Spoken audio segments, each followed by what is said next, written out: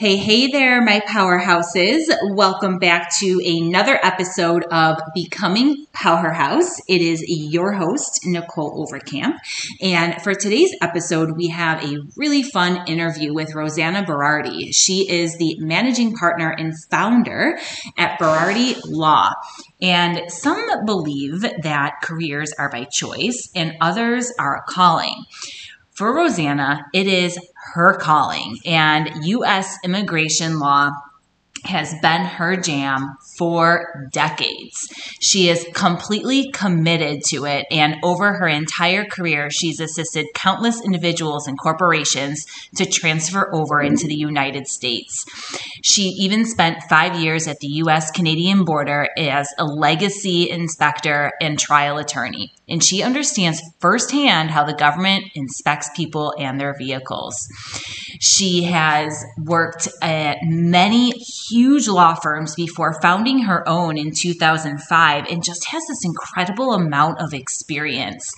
She has grown her law firm and has many employees, and she is known to have one of the best corporate cultures. She is probably the ringleader of having fun and really knows how to get shit done, but also living at the same time. She is not your typical attorney who believes in just grinding it out 24/7. She really understands how to have it all and do it well.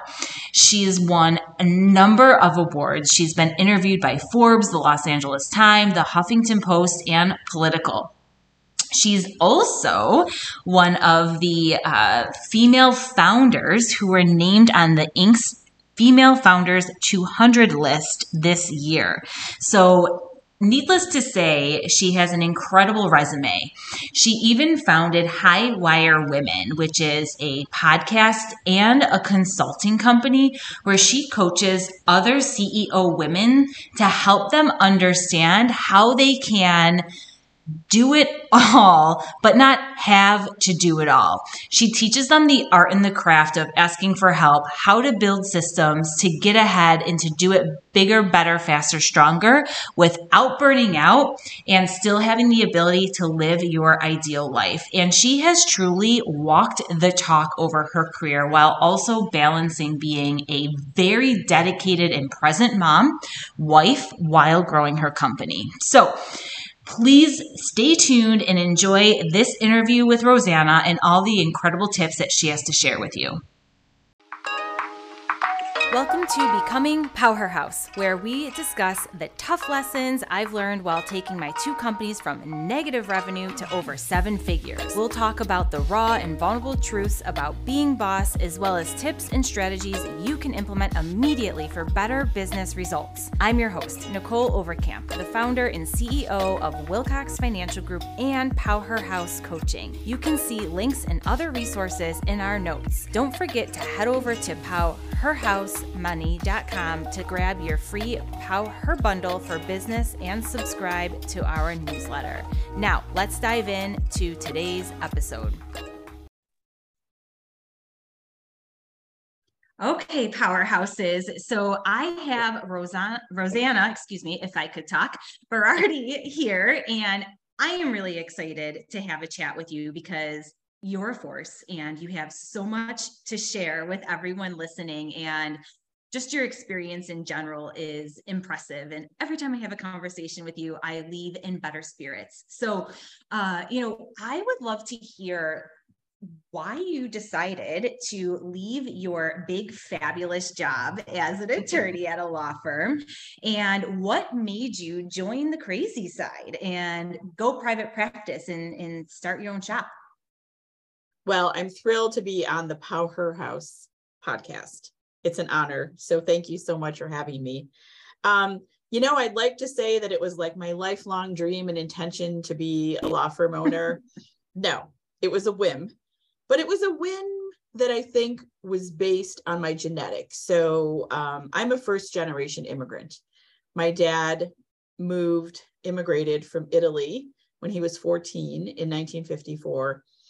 And was an orphan. His parents had both died. He immigrated to Canada. Really terrible story as to why he immigrated, but he was always self-employed. He learned English by listening to Frank Sinatra songs. And he had all these odd jobs in Canada. And then he figured he had to learn a trade, and he went to hairdressing school and started a hair salon called Bellissima Hair Fashions in 1964 in Cheektowaga. And he married my mom, and they both worked together. So I grew up with self-employment. Like, it was just what we did. Like, my parents didn't work for anybody.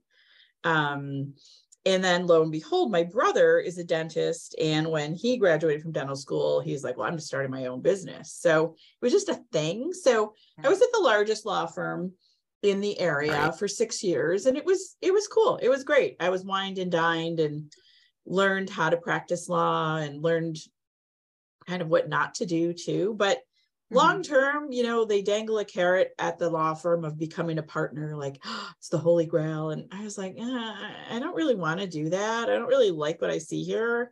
I don't want to be here for 30 years. So my dad was always chirping in my ear, like, what are you doing? You have a law degree. Like, I started a business with nothing. I could barely speak English. I didn't know anything. And you and your brother have all this education. And so I was like, oh, just see what happens. And, it's nice as a professional to have a plan B, right? Like, my plan B was always, I'll just go to a different firm if this doesn't work out. But 18 years later, 20 employees later, here I am. It's just so cool. I love that. And I love that story about your parents. And just having the bug. I have a similar story, not of my parents, but I just knew that I didn't want to follow the big financial firms. And I also made a decision on a whim. And I joke all the time, like, if I knew what I was getting into, I wouldn't have done it. So it was like terrific to be so blissfully ignorant, right? Yes, for sure. Sometimes not knowing all the details are a gift. But yeah, and you've had such incredible growth. And even before we started recording, you were telling me that you're 50% up this year, which is just amazing, especially in the times that we're in, where I think we're seeing probably the most interesting quote unquote recession, if you will, if that's what you want to call it, and in different trends of business. But I think another thing too is, like, business has shifted from the role we play as leaders and what employees look like now, right? I think the mentality is different with the younger generations. What they want is different.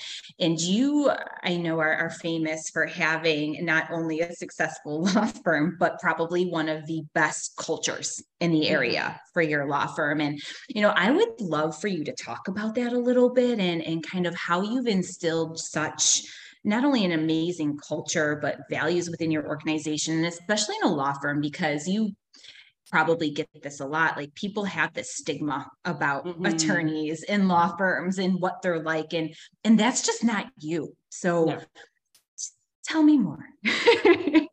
Yeah, so it's interesting because, again, I didn't have a grand plan of building this very unique culture. It was more, the business has allowed me the business reflects who I am as an individual, and who I am as somebody that loves people and loves fun and loves to do all these crazy things and loves to work hard at the same time. So as the firm has grown, it's really, if you look at our culture, it's really my DNA, reflecting what's important to me. So look, I worked at a stodgy law firm for 6 years, and it was very, corporate, and the lawyers ate lunch with the lawyers, and the holiday parties were separate. There was a holiday party for the lawyers, a holiday party for the paralegals. Never can the two come together. And I was like, what? Wow. This is crazy. And I'll never forget one of the highly regarded female partners at this firm. Her and I were in the same elevator one time, and it was around Christmas. And I was like, oh, are you looking forward to the holidays? And she kind of scoffed, and she's like, I'll celebrate the holidays when I retire. And I was like, I was a younger lawyer and I was like, oh my God, this is what they want me to become? No. So when I started my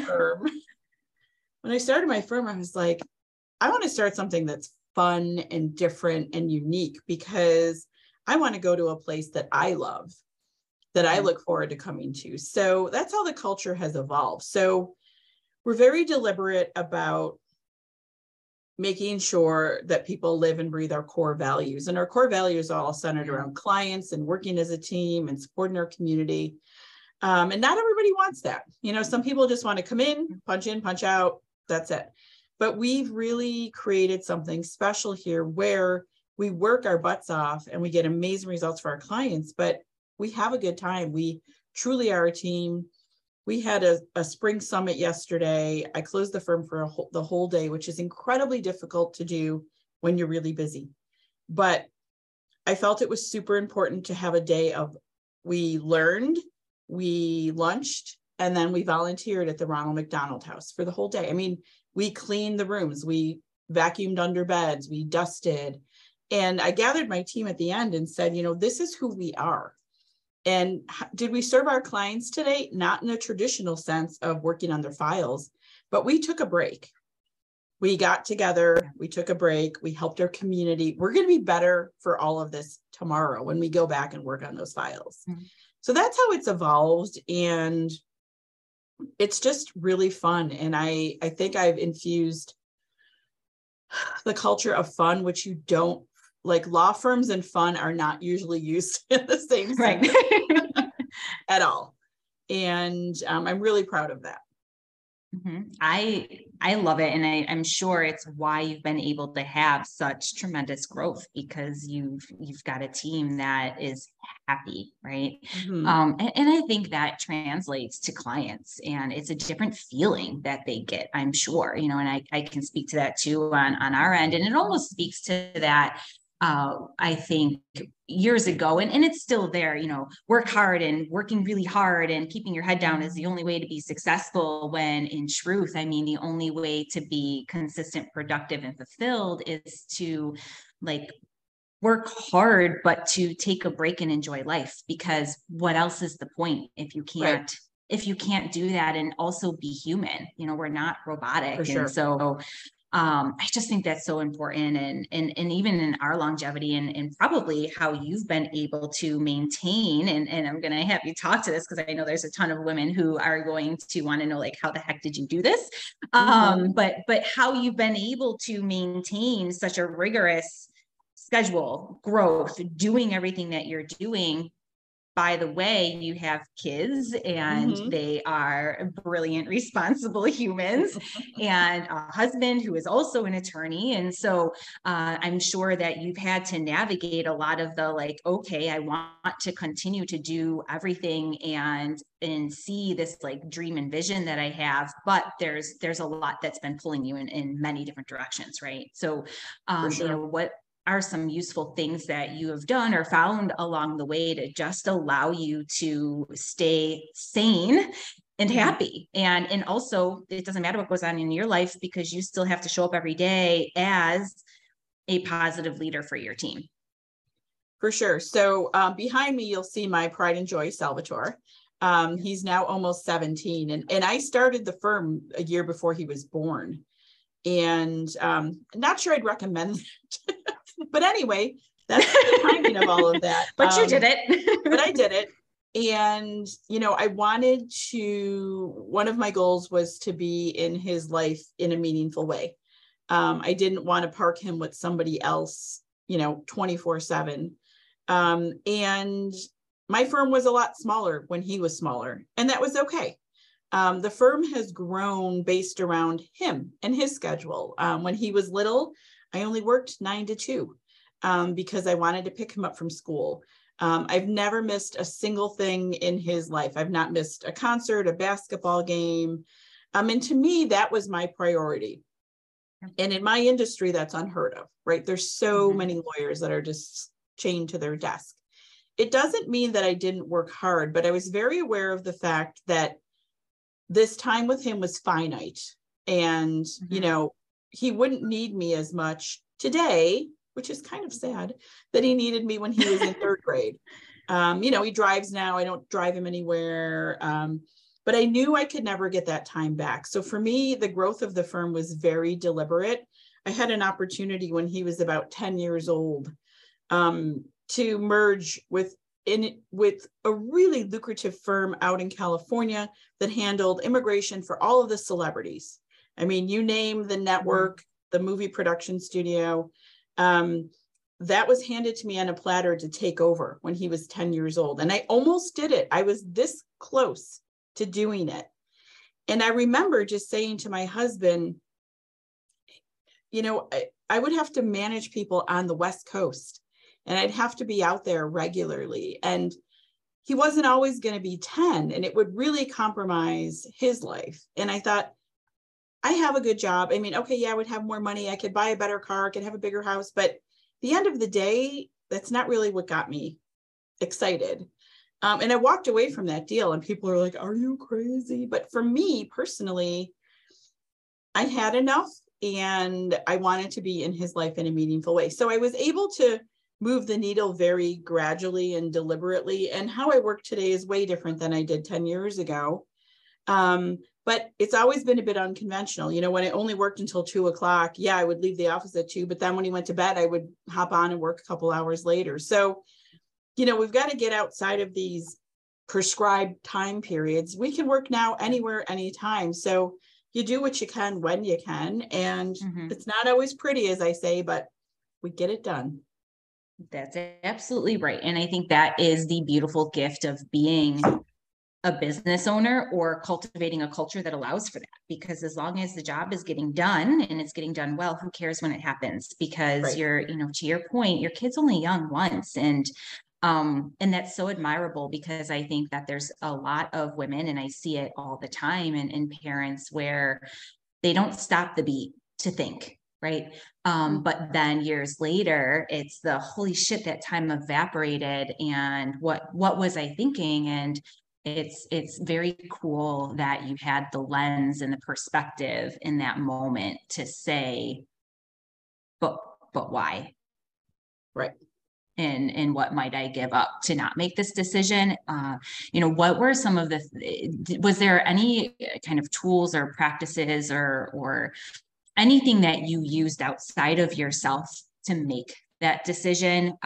Because it was a big one, and could have gone a couple of different ways. And I would just love to hear your thought process behind that, and what ultimately made you choose your son, your family, and more, I think, quality of life, and being able to say, what I have is enough, which is in itself an incredibly powerful statement, because I think that people too don't know what enough means. And so I'd love to hear some of your insight on that. So really funny, because what's helped me grow professionally is I'm a continual learner, and I've been really invested in the Women's Business Center, at Canisius College here in Buffalo. Also, UB has a Center for Entrepreneurial Leadership, where I'm always with other entrepreneurs. I'm in EO, but I didn't have any of those tools when I had to make this decision. And in retrospect, I've often thought, I wonder if I would have decided the same had I had all these tools. But at the time, I didn't know better. And so there were two things that led me to my decision, because I was ready to sign on the dotted line. I mean, I was literally ready to take over this firm. And two things happened to me. And the first was that my brother, who's 5 years older than me and a dentist, and, we're raised very similarly, I was getting my teeth cleaned, and I was telling him about, this deal, and I was ready to sign. And he looked at me and he was like, why? Why are you doing this? And I'm like, well, it's Hollywood, and I can represent this person and that person. And he just looked at me and said, not everybody needs to be a mogul. And I was like, he's right. And I admire him. He's got 3 children that are like, my own. And I admire him. And at, 5 years ahead of me, and I was like, yeah, do I want to be a mogul? I don't think I want to. So he said that. And then the straw that broke the camel's back was that I was ready to sign the deal, and it was a Friday night. And I took my son, I don't know, it was like 5 or 6 o'clock, to the town pool, and we were swimming, and, he was little, and this Hollywood mogul called my cell phone and just ripped into me about something that I had no control over. It's the government. Like, I don't make the decisions on your case. It's the government taking forever. And the guy was just relentless. And that's Hollywood. I mean, everyone thinks Hollywood is fun in the sun. And Hollywood clients are brutal because they're not used to having to follow the rules. They're used to, they're used to paying money to go faster. And the law doesn't care who you are. You still need to get a visa. You still have to apply for your work permit. And this guy was such a jerk to me. And I remember standing in that parking lot of that public pool thinking, what am I doing? Like, this will be my life. I will never have a moment of peace. Hollywood folks have a whole team of people that manage them. So if you're managing Joe Celebrity, there's 12 people that you're dealing with. There's the business manager, the personal assistant, the travel coordinator, and these people are relentless. And I remember just standing there kind of near my car thinking, no, not for me. I don't want to be a mogul. I don't want to deal with this. I have a practice. Is it huge? Is it multi-million-dollar at the time? No. But it's enough. It's enough for me and what I want to do. And I was able to walk away. Yeah. I love that. And I think it's so true, is that recognition of, I could die tomorrow and I don't want to be miserable every day just to make money. Because what's money for? It's to make us happy. And if you can't use it because you're working and you're miserable, why bother? Right. And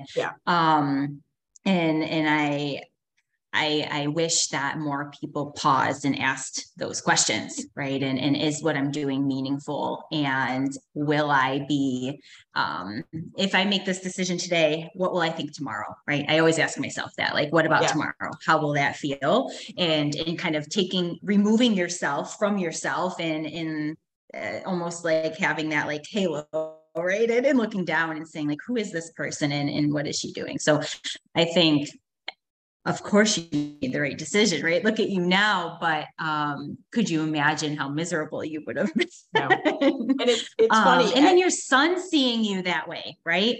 Yeah. And at no time have I ever regretted that decision. I mean, my husband wasn't happy. He's like, what are you doing? Who walks away from this? Like, it was a once in a lifetime. I mean, it was a phenomenal opportunity, but not for me. Not for me. And, I often think it was on the East Coast, I might have made a different decision, but, a 3-hour time difference means you're working until 10, 11, 12 at night. And I was just like, no. And I mean, my husband was like, okay, but I think you're nuts, kind of thing. But at no time over the years have I ever regretted it. The only thing I've ever thought about was, I wonder if I had all my tools, if I would have made the same decision, but I'm pretty sure I would have, because for me, it was a very personal decision. And here I am. So. Yeah, absolutely. Maybe you would have just made the same decision with more validation, right? Right. Yeah, for sure. But awesome. So, and over the years and as you've grown and the decisions that you've navigated for yourself with your partner, your son, what has been like the most difficult thing that you've had to do, and then how did you overcome that? Yeah, so people assume because you have a law degree, you know how to run a business. No, I had no idea what I was doing. I mean, I can get you a green card all day long, but that's not what it takes to run a law firm. So it literally took me a good, I'd say 5 to 8 years to kind of figure it out.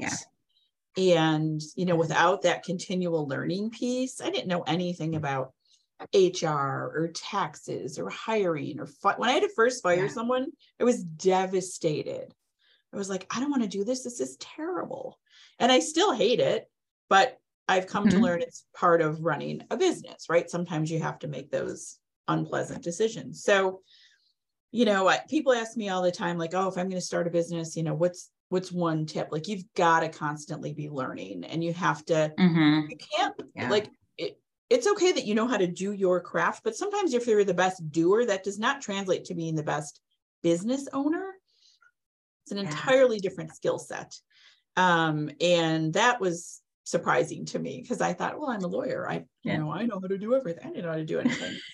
And really it's been like a second career because I've really learned now how to run a business and I love it. So I'm not working on files any longer. I haven't for about 5 years. I'm managing my firm and I love that. So for me, it's been 2 separate careers and it's really been fulfilling. That's awesome. Yeah. And I couldn't agree more, and I say it all the time, you have to be an active student of the game. And I had the same hard lesson, and had my ass handed to me that like, oh, you can be really good at your craft, but that doesn't mean business is easy or simple, and oh my God, did I learn the hard way of like growing and building a business and what that took. But I suppose it's also what made me, into who I am today.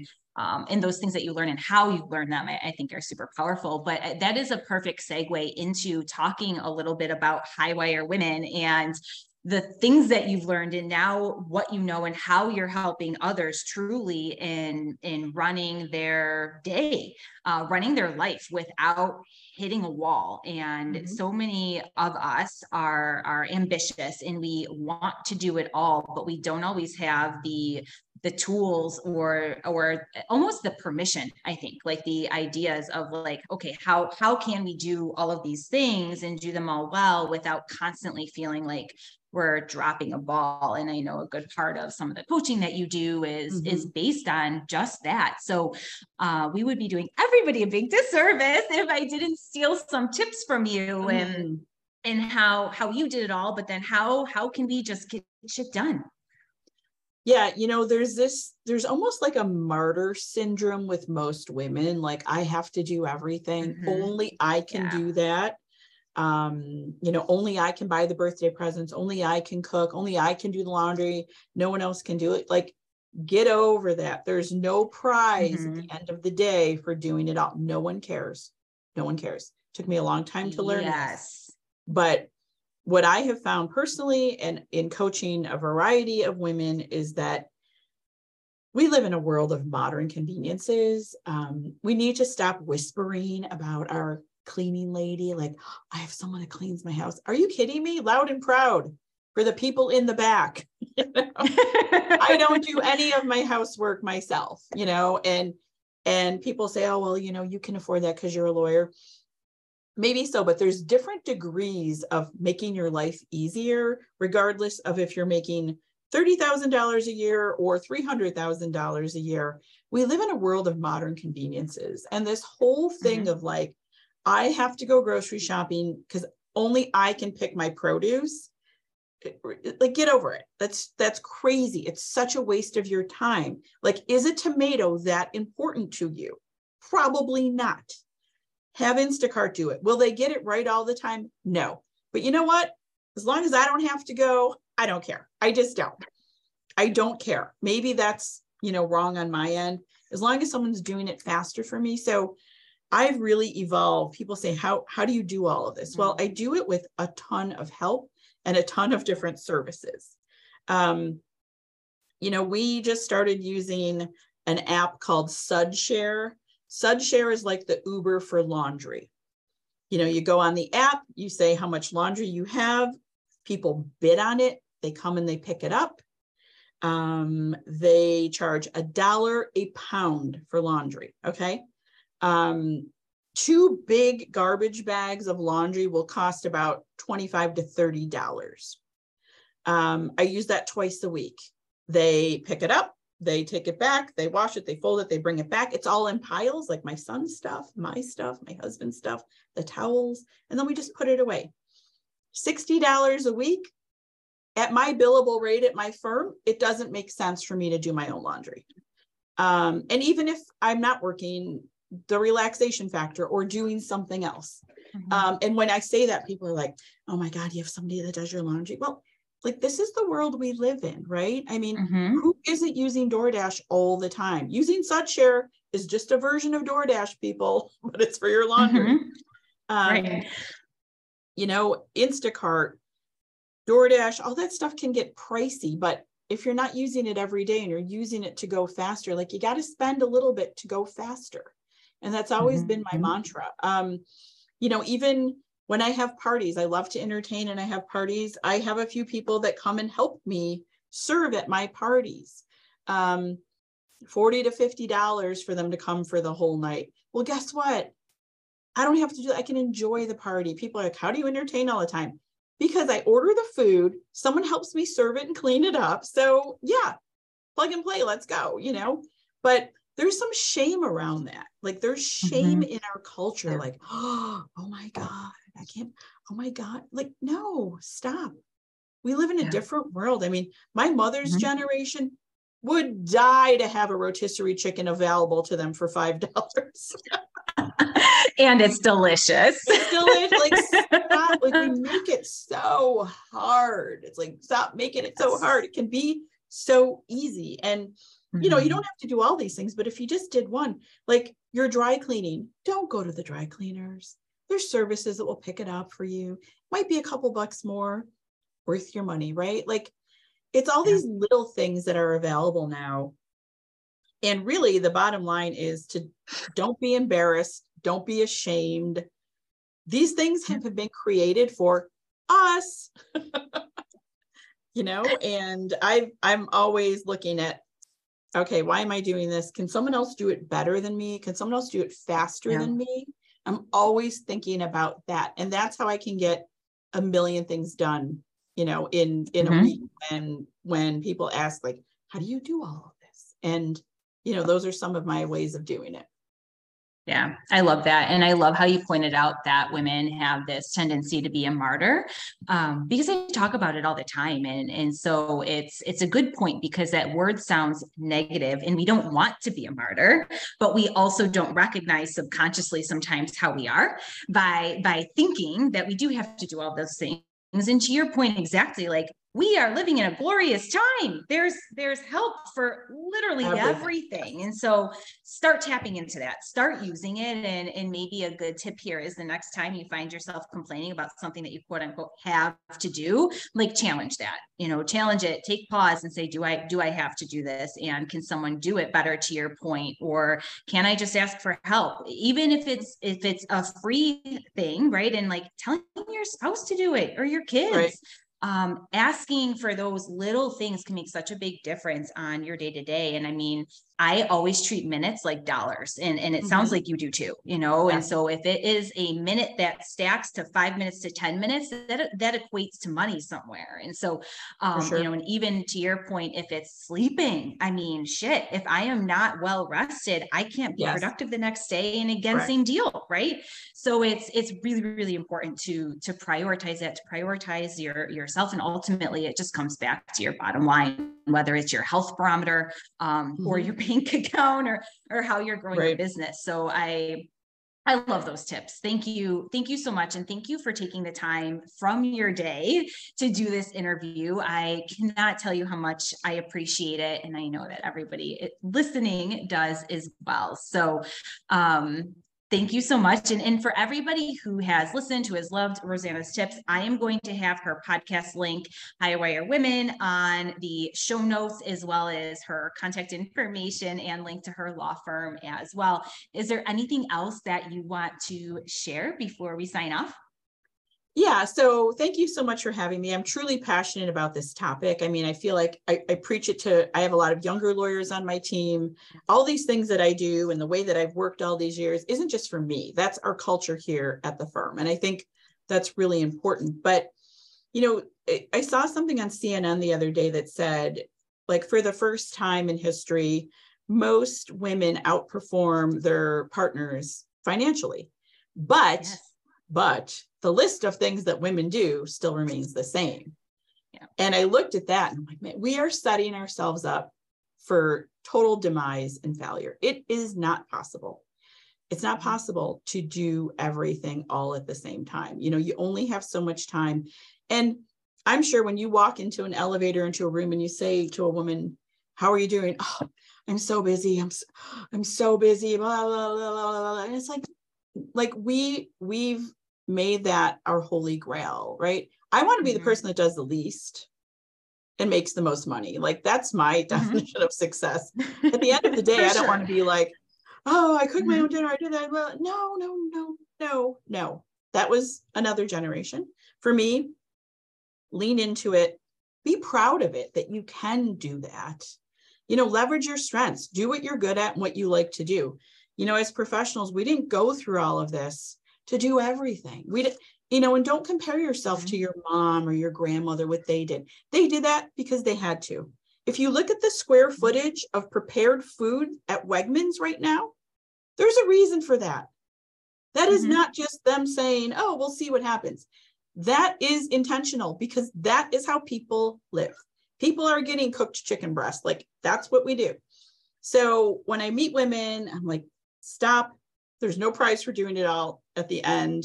Lean in, do what you love, delegate the rest, and enjoy your life. We are not here to be on this hamster wheel of, oh, I got to do this. No, take a break. Schedule self-care. Before I let you go, my big tip, I recently did this. I spent like 2 nights alone in a hotel room, not because I was mad at my husband or anything, but it is the ultimate act of self-care to get room service and not have to take care of anyone or think of anything. And I'm going to do that quarterly, even if it's just an overnight, at Salvatore's Grand Hotel or something.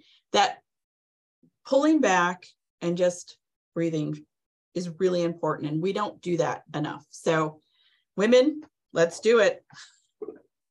I love that idea. And I can think of a number of people who are like saying that's brilliant right now because, and I don't do it to that extent, but I need time. Like I'm very much an introvert, and to have time alone to just be with yourself and relax and not have to answer to anybody, even if it's a conversation with somebody you love, like there is no shame and guilt on that. It doesn't mean anything is wrong. It just means you need you.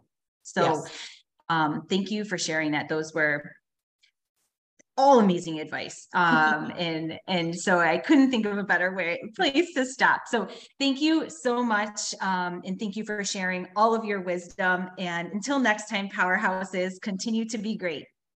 Thank you.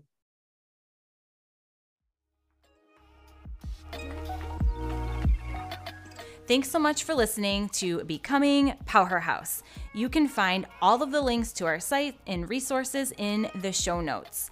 Let's connect on Instagram at PowHerHouseMoney, and don't forget to subscribe to our newsletter at powerhousemoney.com. Remember, I want to connect with you. I want to hear your thoughts and help you with all the challenges you're having. So engage, send me a DM. And of course, if you're loving this podcast, let us know and go ahead and hit the subscribe button and leave a review.